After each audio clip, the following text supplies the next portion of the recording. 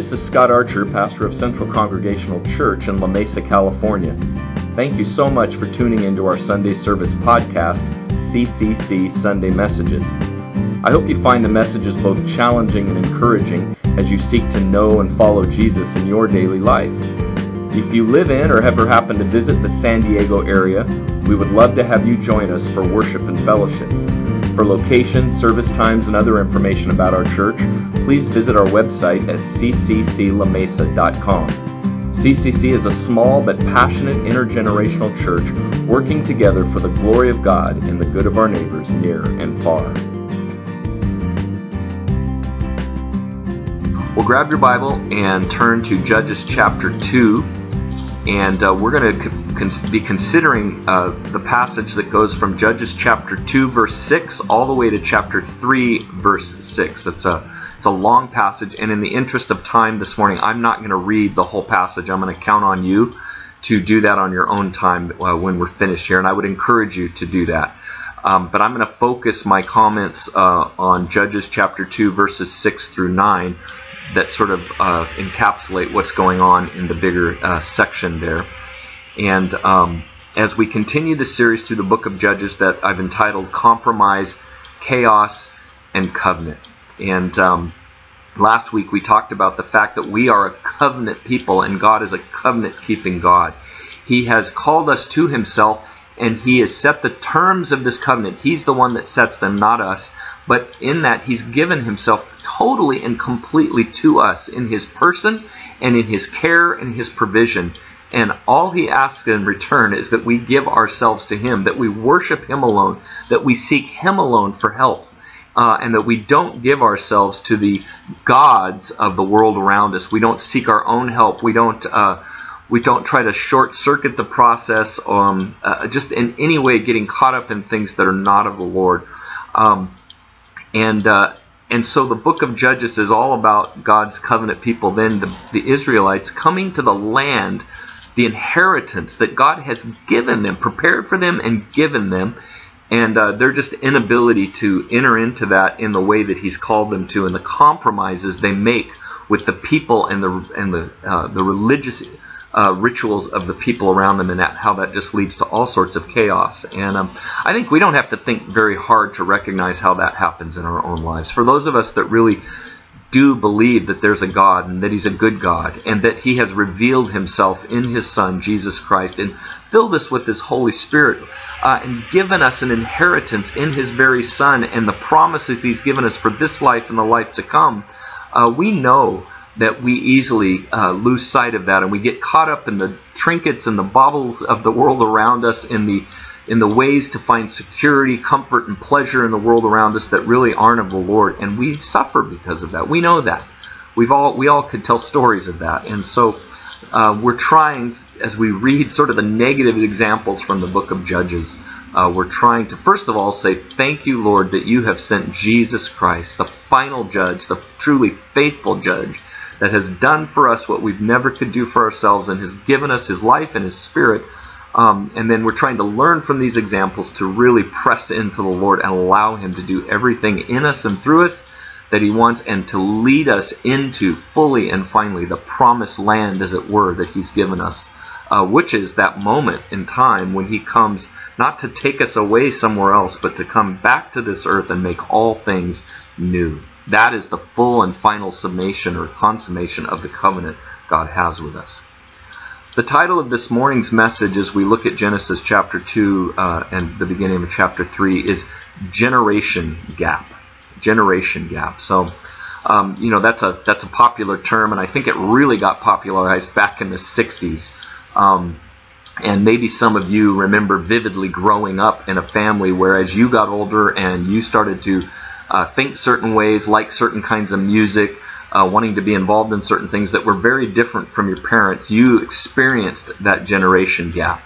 Or you, on the other end, you might remember being a parent that had a certain worldview and a certain way, certain kinds of music you listened to, certain kinds of books you read, certain politics you were part of, and then you had children that, oh my goodness, God forbid, grew up and had minds of their own and tastes of their own, and you experienced that generation gap in that way. I remember when I was a boy, my grandparents, my mom's parents, had adopted some young girls. Actually, one of them was an infant. When my grandpa was in the Korean War, had adopted a couple of Korean babies and a German child, and brought them home. And these young ladies became teenagers right in the middle of the 60s, and they grew up to be these beautiful young ladies. And my grandparents were very conservative Christians, listened to classical music. My grandfather was a colonel in the army, was used to being in charge, and all of a sudden these beautiful young ladies that they had brought home started bringing long-haired hippie boyfriends, and they were listening to rock music, and it was just a mess for a while. And there was definitely a generation gap. On the other hand, I never really experienced that too much. I grew up in a home where my father, even though he was a pastor and a more conservative Christian, he liked a lot of modern music, and it was a part of our home growing up, and shared a lot of the same interests. We had our differences here and there, but I didn't experience that so much. But I know some of you have, on either as the child or the parent. And that's one of the things that it happens in Judges is that there's a huge generation gap. And it's not about music, and it's not about politics, but it's about our faith. It's really about the most important thing. It's about that idea: are we going to be the people of God, and are we going to be people that worship and honor God to the best of our ability, or are we not? And so in that context, let me read these few verses from Judges chapter 2. But again, I would encourage you to go back later and read from Judges 2:6 through all the way through 3:6. It says, after Joshua had dismissed the Israelites, and this is sort of a secondary introduction to the book of Judges. It's rehashing a little bit what we've already talked about, but in a different context. After Joshua had dismissed the Israelites, they went to take possession of the land, each to their own inheritance.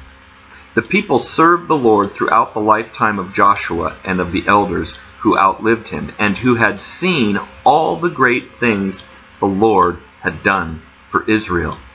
And then it goes on to tell us, as it told us at the beginning, that Joshua dies.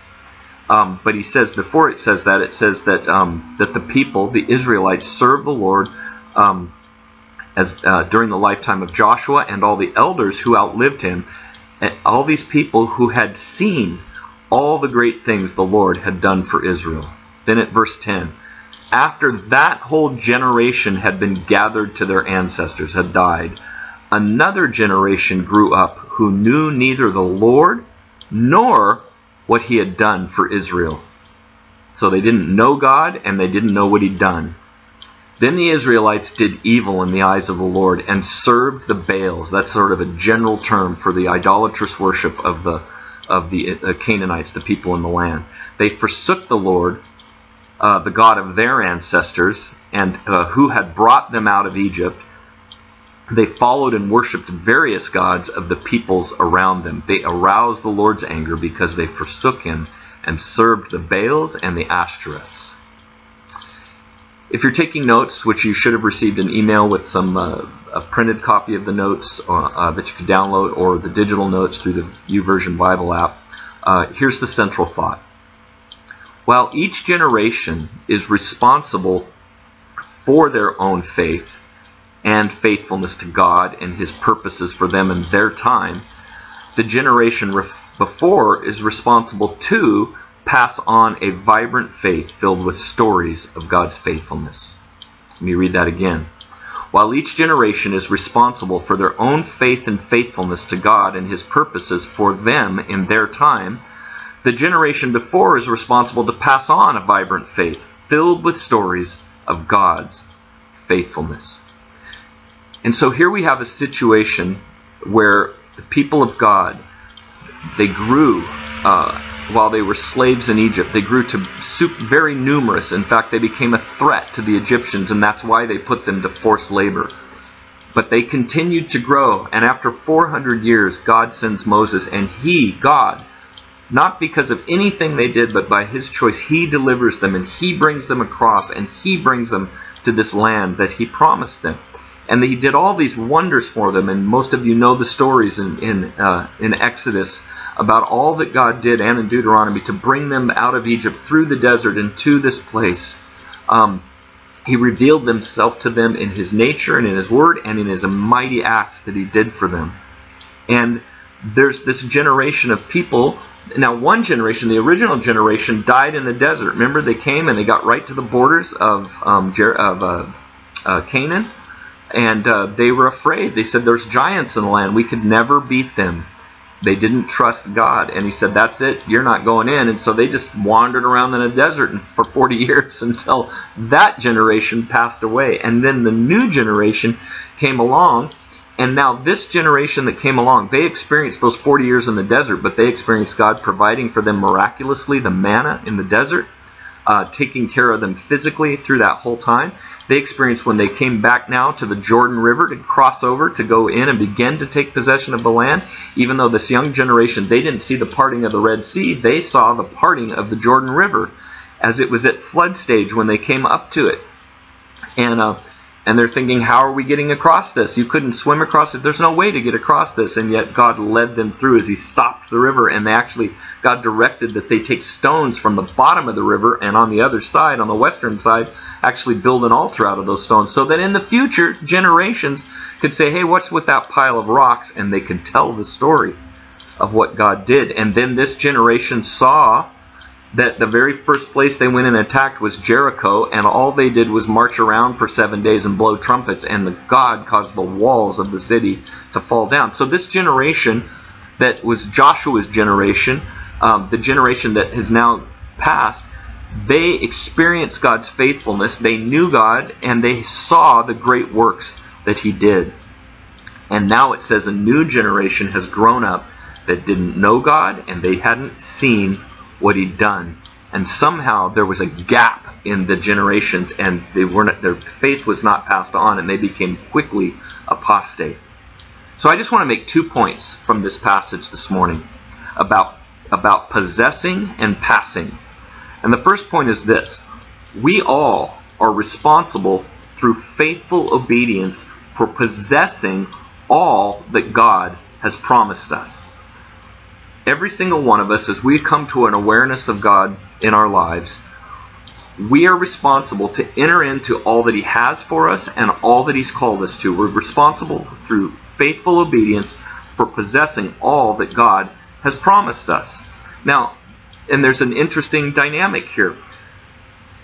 God tells the Israelites that I'm going to take you to a land, I'm going to give it to you, and you're going to live in houses you didn't build, and you're going to cultivate, or you're going to reap from fields that you didn't plant.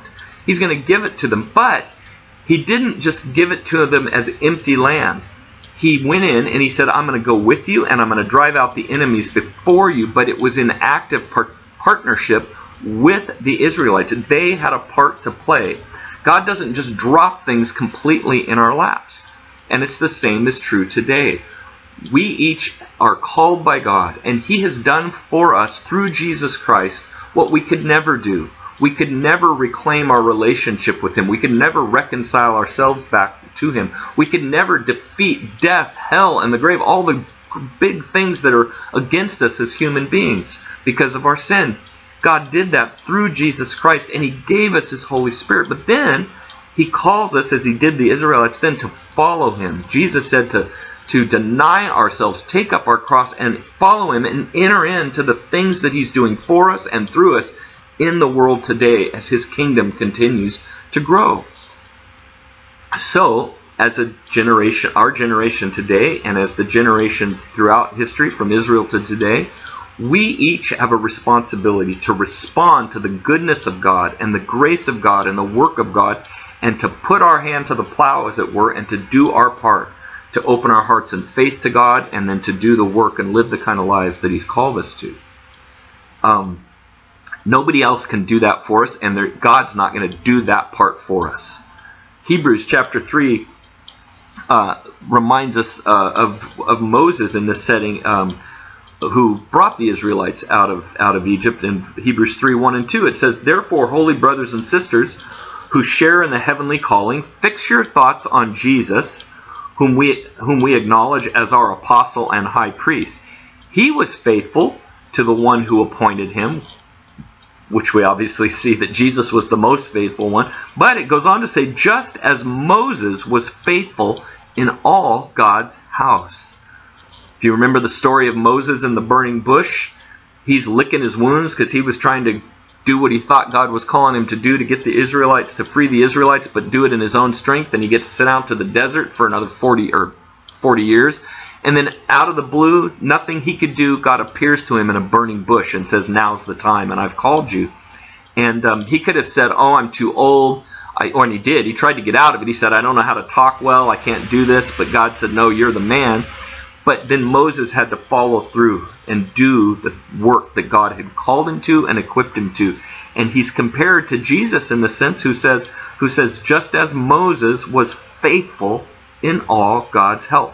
Moses was responsible through faithful obedience for possessing all that God had promised and doing all that God had called him to.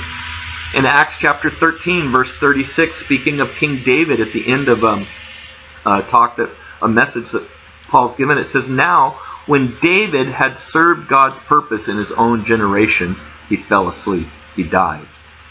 But he goes out of his way to point out that David didn't just live and die. King David, from the prototypical king, the king that is the rest of the monarchy is defined as the Davidic monarchy, and that Jesus comes from the line of David. He would be the son of David that would fully and finally reign throughout eternity. And so David didn't just live and die and he was a king, but it says David served God's purpose in his own generation. He took responsibility for possessing all that God had done for him and called him to. And then finally, Paul in Romans chapter 12, 1 and 2, in these well-known verses, challenges you and me today as we think about this idea of a generation gap and receiving what God has done for us in our day and not just leaning and resting on what God's done in the past. Paul says, therefore I urge you, brothers and sisters, in view of God's mercy, to offer your bodies as a living sacrifice, holy and pleasing to God. This is your true and proper worship. That we, in view of all that God's done for us, this covenant-keeping God, now he says the only appropriate response is to offer our very bodies, our very selves back to him as a living sacrifice, for him to do whatever he pleases. And then verse 2, do not conform to the pattern of this world, but be transformed by the renewing of your mind. Then you will be able to test and approve what God's will is, his good, pleasing, and perfect will. Do you see our responsibility in that? God does for us what we could never do for ourselves through Jesus Christ. God did for the Israelites what they could never have done for themselves. They wouldn't have beat anybody they wouldn't have survived the desert. They wouldn't have defeated anybody in Canaan. They were much smaller, much less technically advanced. But they still had a role to play, and they had a faith to uphold and a job to do. And part of that was not to allow themselves to be co-opted by the people and the religions of their day, not to be conformed to the world around them. And the Apostle Paul says the same to us. We're to offer our bodies as living sacrifices, and then to work hard to not be conformed by the world, but to be transformed by the renewing of our minds in Christ Jesus. We have a responsibility. Each generation has a responsibility to possess all that God has promised and to enter into the work that he's called them to do. But then, on the other side of that, we are responsible then for passing on a living faith that recounts the greatness and the faithfulness of God. Each generation is responsible to possess all that God, to enter into it, and then that generation is responsible to pass on a vibrant faith to the generation that's coming up. We are responsible for passing on a living faith that recounts the greatness and the faithfulness of God. For over 20 years, Rhonda and I were youth pastors in various churches, and really were blessed in that role, and have many friends now that are adults, obviously, and have their own children, and it's just great to see what God has done in and through so many of their lives. But when we were in the middle of that, some of the hardest young people to deal with were the people, the the kids in our youth group that we called church kids, because their families went to the church. We also had a lot of kids that came to the youth group whose families had nothing to do with the church. But the ones that were the hardest nuts to crack, that created the biggest challenge, were the ones who were church kids whose parents were there every single Sunday and maybe were involved in some way in the church, and yet during the week, basically their lives didn't reflect any faithfulness to God. During the week, they lived just like the rest of the world, and their kids weren't stupid. And the problem is that the parents tried to require a lot of religious they put a lot of religious expectations on the children and the kids. They had to be at church, they had to dress a certain way, they had to act a certain way. But then the kids didn't see the connection between that and then what they heard taught and preached and then the way their parents lived during the week. And it created a dissonance, and it definitely created a generation gap. And many of those young people, when as soon as they had the chance, they stopped going to church, and many of them really went off the rails, as you can understand. And the problem is because their parents, really the sum total of their faith was religious tradition and ritual for the sake of whatever. But during the week, it didn't really have any impact on their lives. And just like it says in this passage, they didn't really know God, and they didn't have any God stories to tell. And that's one of the things I want to ask as you think about anybody in your sphere of influence that you might have a chance to pass on the faith to. Do you really know God? And do you have any God stories to tell? Now, I know I'm talking to a lot of older folks right now in our congregation. We have a few younger people, thank the Lord, and hopefully as the future goes, we'll get some more. But most of you have children, and many of you have grandchildren. Now, I know we have a few that have never had any children, and some of you that have never been married. But really, that doesn't matter, because if you've been walking in the Lord for any amount of time, you still have a responsibility before the Lord to have a faith that is passable, that can be passed on, and a faith that is not just about religious tradition and ritual, but a faith that is vibrant because you really know God. Doesn't mean you're perfect, doesn't mean you've got it all figured out, but you really know God because you've been walking with Him. And you could sit down with anybody, young or old, and if asked, or if you have the opportunity, you could recount God's faithfulness in your life. That's what we're talking about. Do we know God? And do we have God stories to tell? And are we telling those stories at every opportunity that we get to anybody that would listen, especially the generation that's coming up? Let's remind ourselves of what Moses told the Israelites in Deuteronomy chapter 6, verse 20 through 25 about this exact issue. It says, "In the future, when your sons and daughters ask, 'What is the meaning of these stipulations, decrees, and laws the Lord our God has commanded you?' Tell them, 'We were slaves of Pharaoh in Egypt, but the Lord brought us out of Egypt with a mighty hand. Before our eyes, the Lord sent signs and wonders, great and terrible, on Egypt and Pharaoh and his whole household. But He brought us up from there to bring us in and give us the land He promised to our ancestors.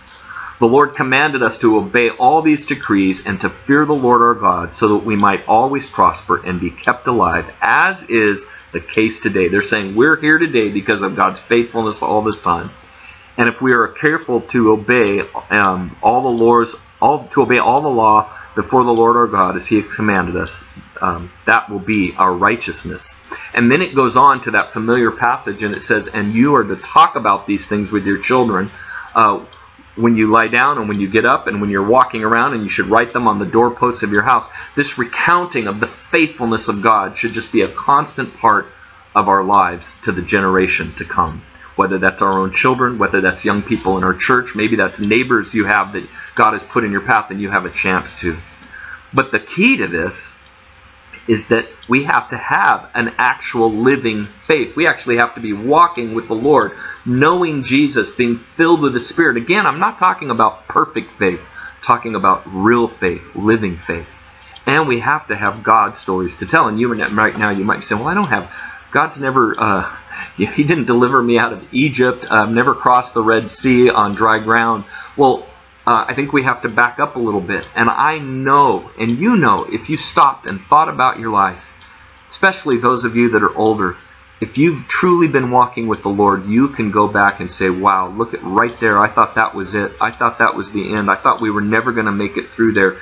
And you can recount over and over how God has been faithful to you. I know that Rhonda and I can do that, and we've tried to be careful to communicate that kind of faith to our children.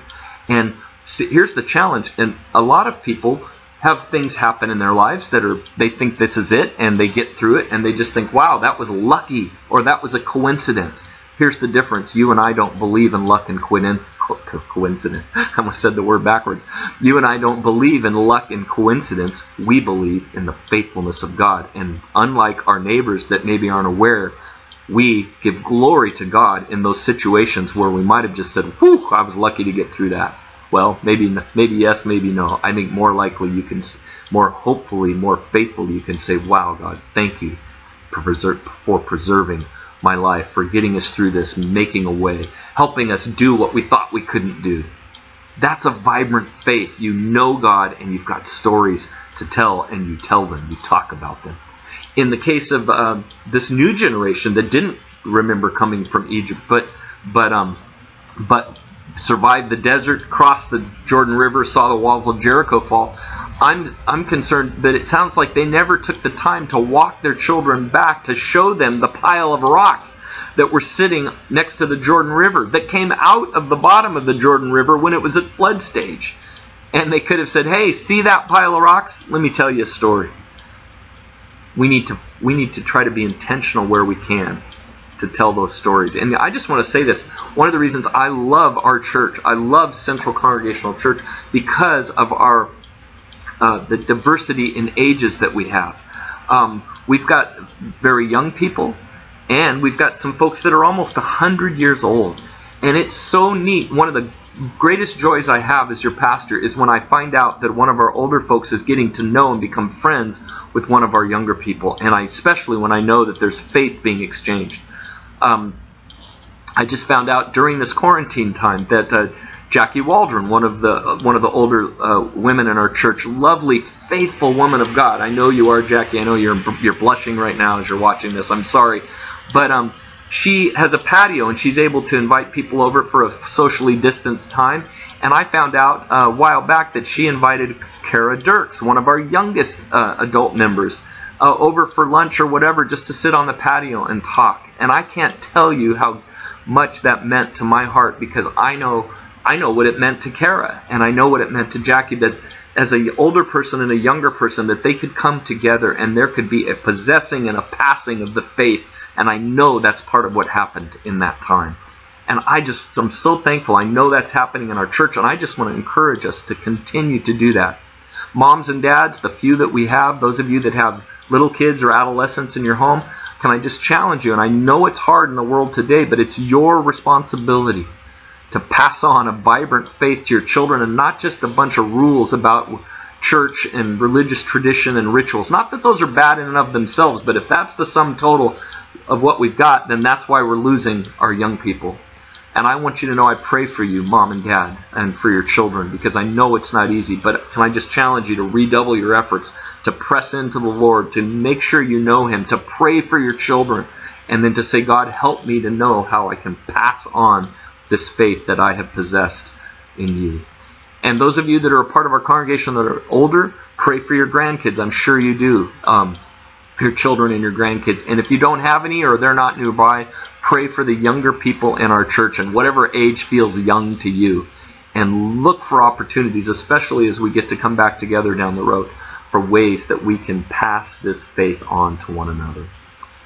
Let me close with this scripture from the book of Hebrews, chapter 10, verses 19 through 25. It says, therefore, brothers and sisters, since we have confidence to enter the most holy place, the Holy of Holies, the very presence of God, by the blood of Jesus, by a new and living way opened for us through the curtain, that is His body. And since we have a great high priest over the house of God, Jesus, let us draw near to God with a sincere heart, and with the full assurance of that faith brings, having our hearts sprinkled to cleanse us from a guilty conscience, and having our bodies washed with pure water. Let us hold unswervingly to the hope we profess, for he who promised is faithful. And then, so the first part of that is let us draw near to God. Let us possess everything that God has promised and all that he's called us to. Let us hold unswervingly to what God has done for us in Jesus Christ. But then verse 24, and let us consider how we may spur one another on toward love and good deeds. How do we pass that along? Not just keep it for ourselves, not just hope and pray that it gets the next generation gets it, but to actively consider how we may spur one another on toward love and good deeds, not giving up meeting together as some are in the habit of doing, but encouraging one another, and all the more as you see the day approaching. Brothers and sisters, God is so good. He is so faithful. And sometimes religion, instead of helping us know that, helping us walk in that, it actually destroys that. Because religion, when it's not operating the way it should, actually focuses on us and does all sorts of destructive things in our lives. But when we're praying and when we're gathering for worship, when we're doing religion right, as it were, it opens us up to the greatness of God, the goodness of God, and encourages us to recount his faithfulness publicly and to declare it. And it enables us to possess all that he's called us to and for, and he enables us to pass that along. A truly vibrant, living faith that knows God and has some really great God stories. I want to just encourage us to walk in that today. And I don't care who you are right now, if you're young or old, maybe you look and you honestly say, Pastor Scott, I've really just been more religious and not really faithful, and I don't know that I really have God stories. Can I just tell you right now, you can start today. The God story that you can start with is this day. You can say, Heavenly Father, in the name of Jesus, I repent of selfishness and sinfulness and just religiosity. Would you take that away? And I want to confess Jesus Christ as Lord. I want to come to know you through Christ and be filled with the presence and the power of your Holy Spirit, so that however many days I have left, I can walk in faithfulness before you. I can possess all you've called me to, and I can have an opportunity where you give me to pass that along to anybody that's coming behind. You can enter into that this day. And for the rest of us, maybe you say that we would just be reminded to go back and remember that you do have God stories, that it wasn't just luck, that it wasn't just coincidence, and that we look for opportunities to share those stories and keep leaning into the Lord to make sure we know him, we're following him, and then finally to pray, to cry out to God for the generation that's coming. This is a hard time to be faithful to the Lord. It's a hard time to grow up, but it's also an incredibly energetic time. It's no time just for sitting back, man. The dice are being cast, and we got to choose one way or the other. And I'm not talking about politics. I'm talking about, are we really going to be alive to the presence of God, trusting him, worshiping King Jesus, and saying, Lord, how do I be faithful to you? Not me, not somebody else, but to you in the midst of all of that. And if we do that, we'll come to know God better, and we'll have some really incredible God stories to tell. So I hope that's an encouragement to you. Go back, read the whole passage, Judges chapter 2, verse 6 through chapter 3, verse 6, and then we'll get back into this next week. Let's pray. Father, I just thank you for the power of your word and these stories that are from so long ago, but they're so relevant to our lives today. Lord, and the beginning of the book of Judges, really the whole book of Judges, is such a tragic story from a human perspective, because it's just quickly an entire generation just completely loses their faith and just gets basically caught up into the pagan gods around them, and all sorts of chaos ensues. But it's also an incredibly hopeful book, because as we'll see, it demonstrates that you are indeed a covenant-keeping God, and over and over and over you rescue your people when they cry out in distress. And Lord, we can all give testimony, those of us that have walked with you for any amount of time, that you have rescued us when we've cried out in distress, when we've mucked things up, or when we've just faced hard times. Lord, you are so good and so faithful. Would you help us remind ourselves of your faithfulness? Would you help us possess all that you've got for us and all that you've called us to? And would you help us to be careful and intentional to pass that faith along, a vibrant faith, Lord, to the generation that's coming. Thank you for this time. We thank you for your faithfulness to us. I just pray your blessing on my brothers and sisters as we go through another week. Lord, would you encourage them? Would you protect them? Would you guide them? And would you bring us back together, we pray, so that we can worship you corporately, not just on video, but actually in each other's presence. We thank you and praise you in Christ's name. Amen.